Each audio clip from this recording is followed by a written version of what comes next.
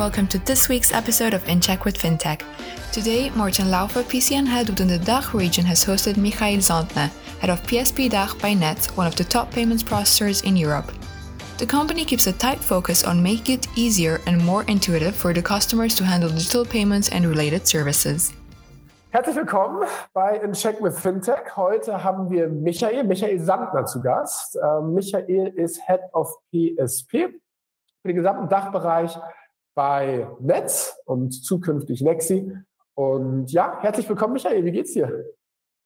Hallo Morten, bestens, danke. Danke für die Einladung. Freut mich, dabei zu sein. Ja, wir freuen uns auch, dich dabei zu haben. Wir haben einige interessante Topics, über die wir heute sprechen wollen. Vielleicht erst einmal ganz klassisch, was macht man als Head of PSP bei Nets? Ja, das kann man eigentlich relativ einfach beantworten. Ich bin zuständig für alle Aktivitäten im E-Commerce-Bereich für die Netzgruppe im Raum Dach, sprich alle Themen, die wir in der Zahlungsabwicklung für den Bereich E-Commerce dort betreiben und aufsetzen, liegen in meiner Verantwortung. Das machen wir für Deutschland, Österreich und die Schweiz. Ganz klassisch Dach. Hört sich gut an. Und jetzt vielleicht ja auch mit deinem Hintergrund ganz interessant für unsere Zuhörer. Du bist jetzt seit knappen 5 Monaten bei der Nets Group. Wie kam es für dich zum einen zur Nets Group, aber zum anderen eben auch dazu, dass du dich nicht für einen der vielfältigen Mitbewerber, Fintech-Player im Markt entschieden hast? Wie kam es zur Nets Group? Gute Frage. Grundsätzlich ist der Payment-Markt extrem spannend. Das ist eine der großen dynamischen Wachstumsbranchen zurzeit, sowohl im Fintech als auch im Payment-Bereich. Fintech ist natürlich spannend mit der ganzen Dynamik, die dort passiert, nicht nur im Dachmarkt, sondern eigentlich weltweit. Für mich war die Nets Group letztendlich extrem spannend als neue Herausforderung. Nets ist einer der wesentlichen Player in Europa, die Veränderungen in dem ganzen Thema Payment und Fintech mit vorantreibt und gestaltet. Das heißt, in den letzten Jahren da sehr aktiv auch in der Konsolidierung der Branche tätig war. Letztendlich hat Nets die europäische Präsenz in den letzten Jahren extrem ausgebaut und große ambitionierte Ziele auch umgesetzt und einige wichtige strategische Transaktionen auch abgeschlossen, um letztendlich die Region entsprechend zu stärken. Zum Beispiel die Akquisition von DotPay eCard, die strategische Allianz mit PL24 hat uns bei Nets eine extrem gute Präsenz in Polen beschert. Zuvor war die große Fusion der Nets mit der Concardis Payment Group 2019. Das heißt, in der Dachregion hat man da auch stark die Präsenz mit aufgebaut. Und für mich ist es einfach spannend, in so einem Unternehmen, was dynamisch arbeitet, extrem viele Assets hat, in Europa gut aufgestellt ist, engagiert zu sein und letztendlich eine große Ambition da mitzutreiben. Für mich ist die Nets eigentlich die Kombination aus großen etablierten Unternehmen im Bereich Payment mit der Dynamik auch eines Fintechs. Und jetzt hast du ja schon angesprochen, diverse Akquisitionen, die die Netzgruppe getätigt hat und die Ambitionen, die man im europäischen Markt hat. Wie wahrscheinlich viele unserer Payment-Zuhörer wissen, hat sich ja auch die Nets und die Nexi zusammengeschlossen. 2021. Und inwiefern hat das Einfluss auf nicht nur deine Entscheidungsfindung bei der Jobwahl gehabt, sondern jetzt auch praktisch bei dir im Alltag? Wo siehst du dort Synergien? Wo siehst du aber auch vielleicht Herausforderungen, wo sich Themenfelder, Verantwortung überschneiden? Ja, mit Nets und Nexi als Gruppen haben sich 2 große, starke Player zusammengetan. Die Nets Group als führender Provider, natürlich klassisch in den nordischen Ländern. Daher kommt die Nets Group mit einer hohen Dynamik an Digitalisierung im Bereich Zahlungsabwicklung, Payment. Man kennt möglicherweise das Thema bargeldloses Zahlen in den Nordics. hat Quoten von 70-80%. Im Vergleich dazu sind wir in der Region Dach vielleicht bei 40, maximal bei 50%. Das heißt, die Nets Group bringt da eine langjährige und natürlich sehr tiefgreifende Kompetenz zum Thema digitalen Zahlen und natürlich im Bereich E-Commerce mit. Die Nexi Group ist extrem stark aufgestellt in Europa. Ich sehe das als Zusammenschluss von zwei extrem starken Partnern, was über die nächste Zeit uns in die Lage versetzen wird, aus verschiedenen Bereichen die wesentlichen Assets zusammenzuführen, um wirklich der führende Player im Bereich Payment und für mich natürlich relevant im Bereich E-Commerce Payment in Dach zu werden. Das heißt, insgesamt der Markt hat überdurchschnittlich große Wachstumsraten in dem Raum Dach. In Europa wird sich der Onlinehandel bis 2025, so sagen die Prognosen laut Statista, verdoppeln. In Deutschland werden wir da eine führende Rolle einnehmen mit 19% an Wachstum. Das heißt, das Potenzial in der Dachregion ist extrem gut. Das ist für die Netz und auch für die Nexi-Gruppe ein strategischer Markt. Das heißt, wir wollen vor allem in dem Bereich Deutschland und der größeren Dachregion wachsen mit einem strategischen Fokus. Und insofern wird es sowohl für die Netz als auch für die Nexi ein wichtiger Wachstumsmarkt sein, indem wir das Know-how aus den Nordics mit dem internationalen Setup der gesamten Gruppe einsetzen wollen, um dort präsent zu sein.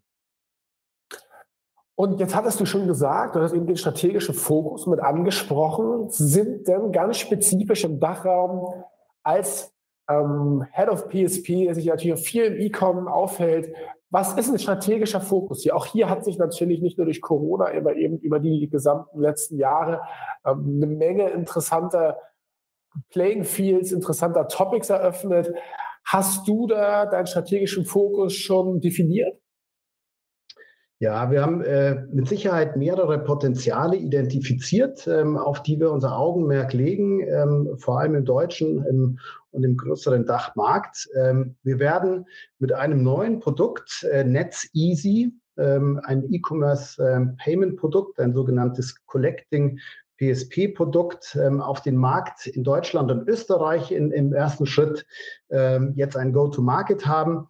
Das ist für uns extrem wichtig, in diesem Bereich mit diesem Produkt den Go-to-Market zu machen. Das Produkt existiert bereits in den nordischen Märkten, ist ein etablierter E-Com-Player dort.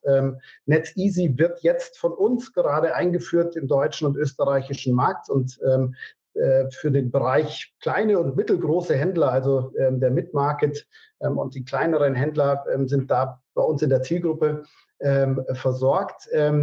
Dieser Bereich, gerade der SME-Bereich, ist der Bereich mit den größten Wachstumsraten und wir sind dort mit dem Produkt NetsEasy extrem gut aufgestellt. Das heißt, das ist ein strategischer Fokus. Wir haben hier mit Sicherheit ein großes Potenzial. Wir haben hohe Innovationsgeschwindigkeit. Wir haben aber auch ein Setup, was für uns spannend ist, dass wir zwar einige Anbieter in dem Bereich Dachmarkt haben. Das setzt sich zusammen aus großen globalen Playern und kleineren lokalen Playern. Und wir haben da eigentlich identifiziert, dass wir eine sehr gute Nische in der Mitte besetzen oder eigentlich den wesentlichen Markt in der Mitte besetzen. Die großen globalen Player haben ein internationales Setup, aber lassen oftmals vermissen das lokale Commitment für den deutschen Markt und damit letztendlich auch die Kompetenz für den deutschen und den Dachmarkt. Die lokaleren Player sind oftmals noch nicht so international aufgestellt, dass sie skalierbare Lösungen haben für die Händler. Und genau in diesem Bereich in der Mitte haben wir uns mit NetsEasy gut positioniert. Und das ist letztendlich unser strategischer Playground sozusagen, bei dem wir unterwegs sind, wo wir sagen, internationale Kompetenz und lokales Commitment für das Merchant Servicing, also letztendlich für die Händler-Services, sind die richtige Kombination für uns. Und nun bist du natürlich auch nochmal anders im Payment-Topic als ich, aber für mich als Laie, was bedeutet praktisch den USP, den du gerade definiert hast? Was bedeutet lokales Commitment praktisch für mich als, ich sag mal, SME-Player? Gute Frage. Und ich glaube, es lässt sich ganz einfach aus der Sicht eines Händlers letztendlich beantworten. Wenn ich ein Händler bin, der im E-Commerce aktiv ist mit einem Online-Shop, dann möchte ich zum einen wissen, dass ich einen Anbieter habe, der moderne Lösungen hat, der mir international mein Geschäft ermöglichen kann, der alle relevanten Zahlarten bietet, der eine schnelle Entwicklungsdynamik hat für neue Trends und mir ein vollständiges Portfolio an Produkt und Features, aber auch an Services liefern kann. Dafür brauche ich einen international stark aufgestellten Anbieter. Die lokale Kompetenz, darauf kommt es letztendlich im Tagesgeschäft an. Verstehe ich, was ein deutscher, ein österreichischer, ein Schweizer Händler im täglichen Geschäft braucht? Im Online-Versandhandel, im Retourenmanagement, im Support, im Setup meiner Zahllösung und meines Online-Shops bin ich mit den relevanten Partnern verbandelt und kann ich letztendlich alle lokalen Anforderungen liefern. Die Kombination daraus macht letztendlich für uns aus Händlersicht den wesentlichen Unterschied, erfolgreich zu sein im E-Commerce, einfach Zahlungen abzuwickeln, eine passende Lösung zu haben und lokal einen Ansprechpartner zu haben, der verfügbar ist und weiß, worauf es im E-Commerce in Deutschland ankommt. Okay. Und für dich vielleicht ein wenig mehr auf dein Team nun eingehend, siehst du eine Verbreitung, die Go-to-Market-Strategie für ein solches Produkt über die Ansprache an Systemintegratoren, über Player wie heißen sie, Commerce Tools und WooCommerce und wie sie alle heißen? Oder bist du mit deinem Team auch wirklich direkt dran an den einzelnen SME-Shops und kümmert euch da eine persönliche Ansprache drum? Ja, beides ist richtig, Morten. Also wir sind natürlich sehr eng mit unseren Kunden im Gespräch. Das heißt, wir legen Wert darauf, dass wir einen direkten Draht haben zu Händlern aus der Region. Egal, ob das im Vertrieb der Fall ist, im Merchant Onboarding, also wenn ich letztendlich dann meine Bezahllösung technisch integriere oder auch dann letztendlich die vertraglichen Themen regle, wie auch letztendlich dann später, wenn es um das laufende Geschäft geht in den verschiedenen Customer Support Stationen. Das heißt, dieser End-to-End-Blick ist für uns extrem wichtig. Dazu sind wir committed, diese Ressourcen, diese Kollegen in den Teams letztendlich aufzubauen, was wir gerade auch tun. Das ist ein wesentlicher Erfolgsfaktor, um letztendlich diese Themen entsprechend umsetzen zu können. Der Händler muss wissen, wen er anrufen kann, wenn er ein Problem mit einer Transaktion hat, mit einem Chargeback hat oder ein technisches Problem. Zum anderen ist es aber auch wichtig, Morten, was du sagst. Unsere Payment-Lösung ist nur so gut wie unser Partner-Ökosystem, das wir auch aufbauen und auch schon haben in der Region. Das heißt, genau diese Anbieter, von denen du sprichst, Systemintegratoren, für uns wesentlich wichtig auch die sogenannten Shop-Hersteller, also die Anbieter der Shop-Software, auf der letztendlich dann der letztendliche Händlershop läuft, aber auch viele Partner aus dem Agenturumfeld, aus anderen technischen Plattformen sind für uns relevant und sind auch wichtig für unseren Kunden. Je besser wir mit Partnern zusammenarbeiten und je abgestimmter wir unsere Payment-Lösung auch in dem größeren Partner-Ökosystem zur Verfügung stellen können, desto besser funktioniert die Lösung für jeden unserer Kunden und desto größer ist auch der Mehrwert unserer Lösung für den Kunden. Das heißt, Partner sind für uns extrem wichtig und sogar strategische Zielsetzung, dass wir der partnerfreundlichste PSP, kann man vielleicht sagen, im deutschsprachigen Markt sind. Das heißt, wir arbeiten sehr stark daran, mit Partnern ein enges Verhältnis aufzubauen, genauso wie mit unseren Kunden. Und dafür braucht man ja heutzutage ein Team, Partnermanager, Du hattest über Merchant Onboarding und diverse andere Sachen gesprochen. Wie siehst du das momentan? Du bist seit 5 Monaten dabei. Wie siehst du Hiring? Wie ist bei euch dort die Lage? Hast du das Gefühl, dass so wie viele andere unserer Kunden uns auch mitteilen, ist es dort wirklich, drückt der Schuh auch bei euch? Absolut. Also wir sind als großer Paytech-Anbieter, wenn man jetzt mal die gesamte Nexi Group nimmt, in Europa aktiv. Wir sehen ganz klar, dass für uns einer der wesentlichen, wenn nicht der wesentliche Erfolgsfaktor ist das Talent, mit dem wir zusammenarbeiten. Sprich die Teams, die bei uns in der Nexi-Gruppe zusammenarbeiten. Das ist heute schon sehr international, sehr divers, sehr jung und sehr dynamisch zusammengestellt. Aber letztendlich Ziel der Unternehmensgruppe, vielleicht nochmal vorweg, ist es ja, die Art und Weise, wie Menschen bezahlen, wie Unternehmen Zahlungen akzeptieren, zu verändern. Das heißt, wir haben eine große Ambition, zu den innovativsten und zuverlässigsten Lösungen auf dem Markt zu gehören. Und dafür müssen wir natürlich auch sicherstellen, dass wir als Arbeitgeber sehr attraktiv sind und letztendlich das richtige Arbeitsumfeld auch bieten. Im Zuge dessen hat die Nexi, Nets Group, beschlossen, sehr stark in diesem Bereich zu investieren.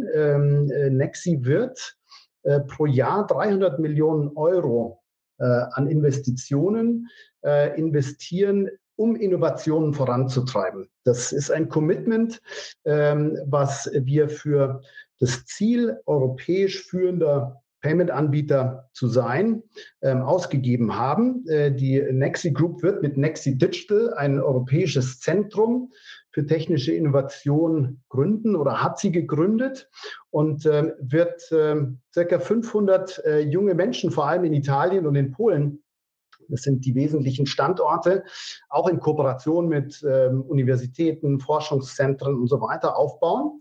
Ziel ist es, ein sehr modernes digitales Zentrum aufzubauen, bei dem wir Innovationen und technische Entwicklung vorantreiben.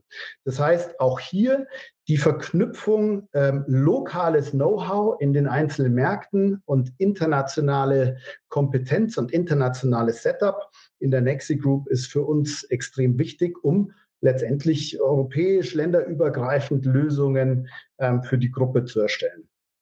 A real payments heavyweight? We're looking for a corporate development manager located in Hamburg, Germany to lead the strategic development for a fast-growing payments company.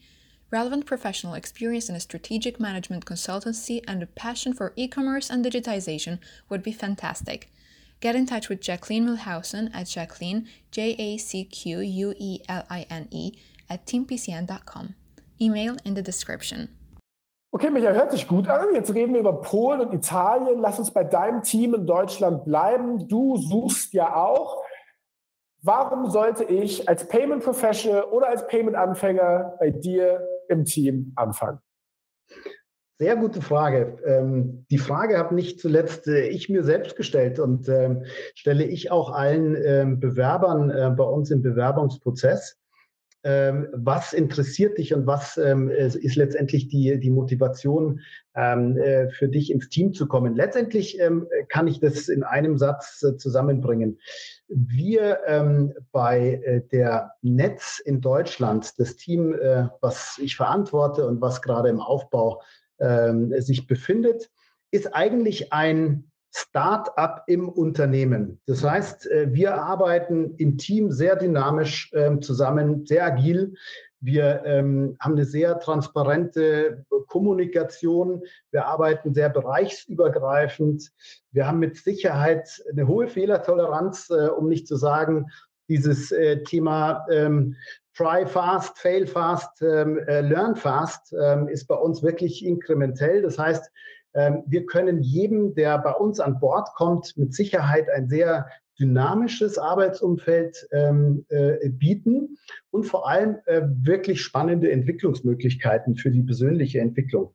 Andersrum ist es so, dass jeder, der zu uns kommt, die Möglichkeit hat, wirklich etwas aufzubauen. Wir sind dabei, viele Themen neu zu denken. Gerade im E-Commerce haben wir eine insgesamt sehr hohe Marktdynamik, was Technik, was Prozesse, was auch Geschäftsmodelle betrifft, die neu gegründet werden auf Händlerseite, letztendlich zu absorbieren.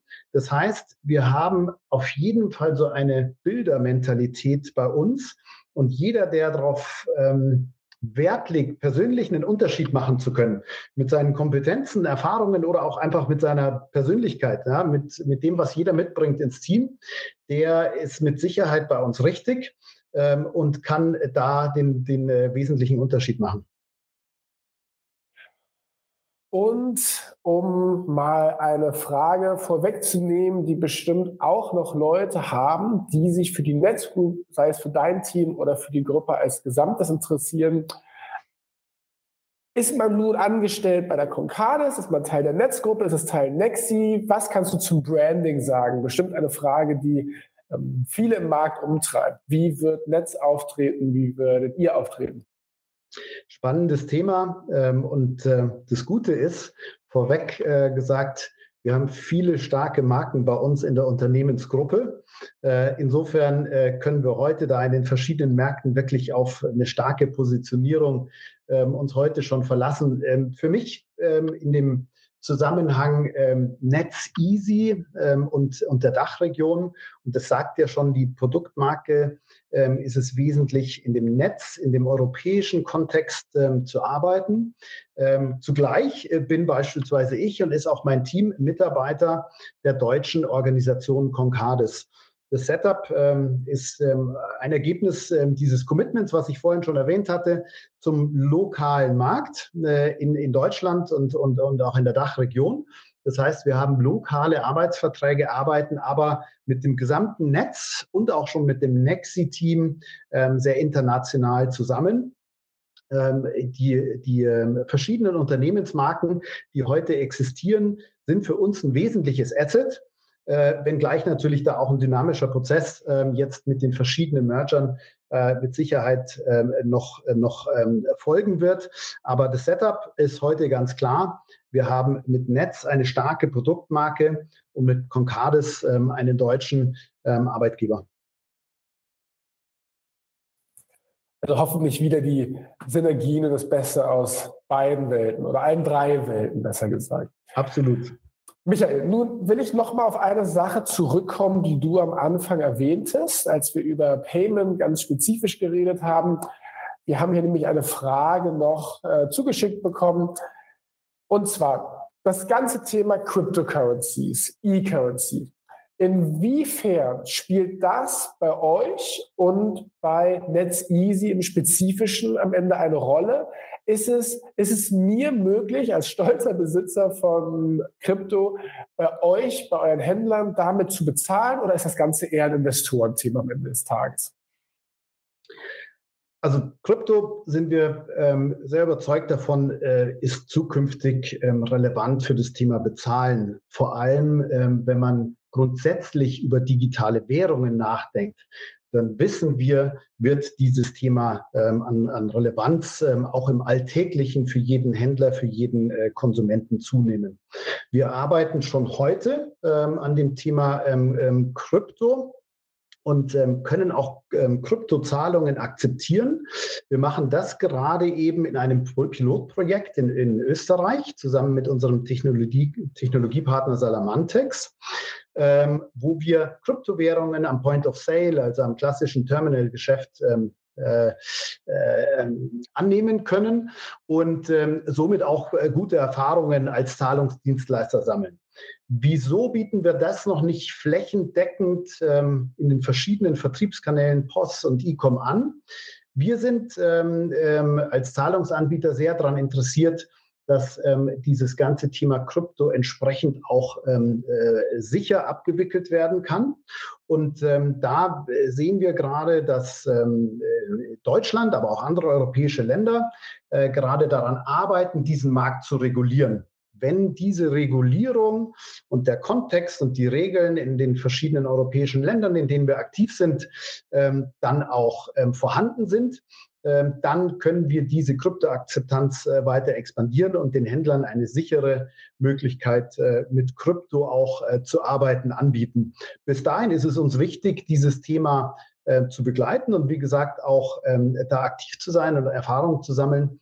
Wir sind uns sicher, dass dieses Thema auch für Netz und Nexi an Bedeutung gewinnen wird. Ja, interessant, spannend. Ich freue mich drauf, irgendwann mit meiner Kryptowährung am Point of Sale bezahlen zu können. Vielleicht muss ich ja mal in Österreich ein kleines Pilotprojekt für mich selbst ausprobieren. Michael, wo wir schon über die Zukunft reden und ich einen Fachmann hier sitzen habe, was glaubst du, und dann kommen wir auch zum Ende dieses Podcasts, aber für dich vielleicht nochmal die Frage, was glaubst du, sind in den nächsten 5 Jahren, lass uns sagen, die treibenden Entwicklungen des E-Coms? Was wird sich verändern? Was hast du jetzt gesehen? Welche Trends, glaubst du, werden sich verfestigen oder durchsetzen? Ja, letztendlich ist heute ja der Innovationszyklus und die Innovationsgeschwindigkeit schon extrem schnell. Das heißt, neue Trends entstehen schnell, einige bleiben, manche verschwinden wieder. Gerade jetzt in der andauernden pandemischen Situation haben wir ja viele Innovationen auch gesehen im Bereich digitale Geschäftsmodelle. Natürlich auch Digitalisierung in unseren Zielmärkten. Insofern wird insgesamt sich das Thema E-Com-Business stark verändern. Im Payment-Fintech-Bereich ist es für uns sehr wichtig, kundenzentriert zu denken und in Mehrwerten zu denken. Wir sind uns sicher und ich denke, das sieht man auch schon heute in den ersten Trends, dass der Payment-Vorgang künftig für Konsumenten nicht nur vereinfacht wird, sondern wahrscheinlich unsichtbar wird. Das heißt, dieser typische Checkout-Prozess wird weniger aktiv von Kunden, von Konsumenten angestoßen werden müssen, sondern passiert letztendlich im Hintergrund mit den entsprechenden sicheren Technologien. Es ist sehr viel weniger Friktion, sehr viel weniger manuelles Tippen und sehr viel weniger manuelle Eingabe nötig. Was mit Sicherheit wichtig ist, wenn man über das Thema E-Commerce spricht und welche Trends sich da ergeben, ich glaube, diese Silos, in denen wir heute denken, die lösen sich auf. Und letztendlich für den Konsumenten haben sich die Silos auch schon aufgelöst. Also Vertriebskanäle, E-Com, Point of Sale oder Mobile oder andere Themen dazwischen, die wird es so nicht mehr geben in der Wahrnehmung. So denken und handeln Kunden heute auch schon nicht. Das heißt, E-Com wird ein Teil des digitalen Commerce sein, in dem verschiedene Verkaufskanäle existieren. Und letztendlich wird der Kunde selbst entscheiden, wie er bestellt, konsumiert, abholt, Ware wieder retourniert und letztendlich auch bezahlt. Das Thema Konsumerverhalten und Ease of Use wird da stark zunehmen und die Grenzen zwischen diesen klassischen Kanälen werden sicherlich verschwimmen. Zunehmend natürlich mit der Digitalisierung, die einhergeht, werden da natürlich viele innovative Geschäftsmodelle dazukommen, die sich in diesem Bereich dann aufhalten. Aber der klassische E-Com wird so als Begriff sicherlich nicht mehr existieren. Thank you for tuning in to this week's episode of In Check with FinTech. If you enjoyed this episode, hit the like button and leave us a comment below. We'll be having more industry leaders soon, so do not forget to subscribe as well in order to keep updated with the latest episodes of our podcast. Thanks for listening, and we'd like to leave you with a more serious message from our partner Free a Girl, who are dedicated to fighting child prostitution and impunity all over the world. Hi, I'm Eveline, CEO and founder of Free a Girl. Every day, 2 million children, especially girls, are being held captive worldwide. They are locked up and exploited in brothels, dance bars, or online, forced into sexual exploitation. Their freedom is taken away together with their youth, family, and future. We are dedicated to fight sexual exploitation of children by rescuing these girls. Please join us, unlock their freedom, and unlock your potential by becoming a business partner. Please visit freeagirl.com for more information. Thank you.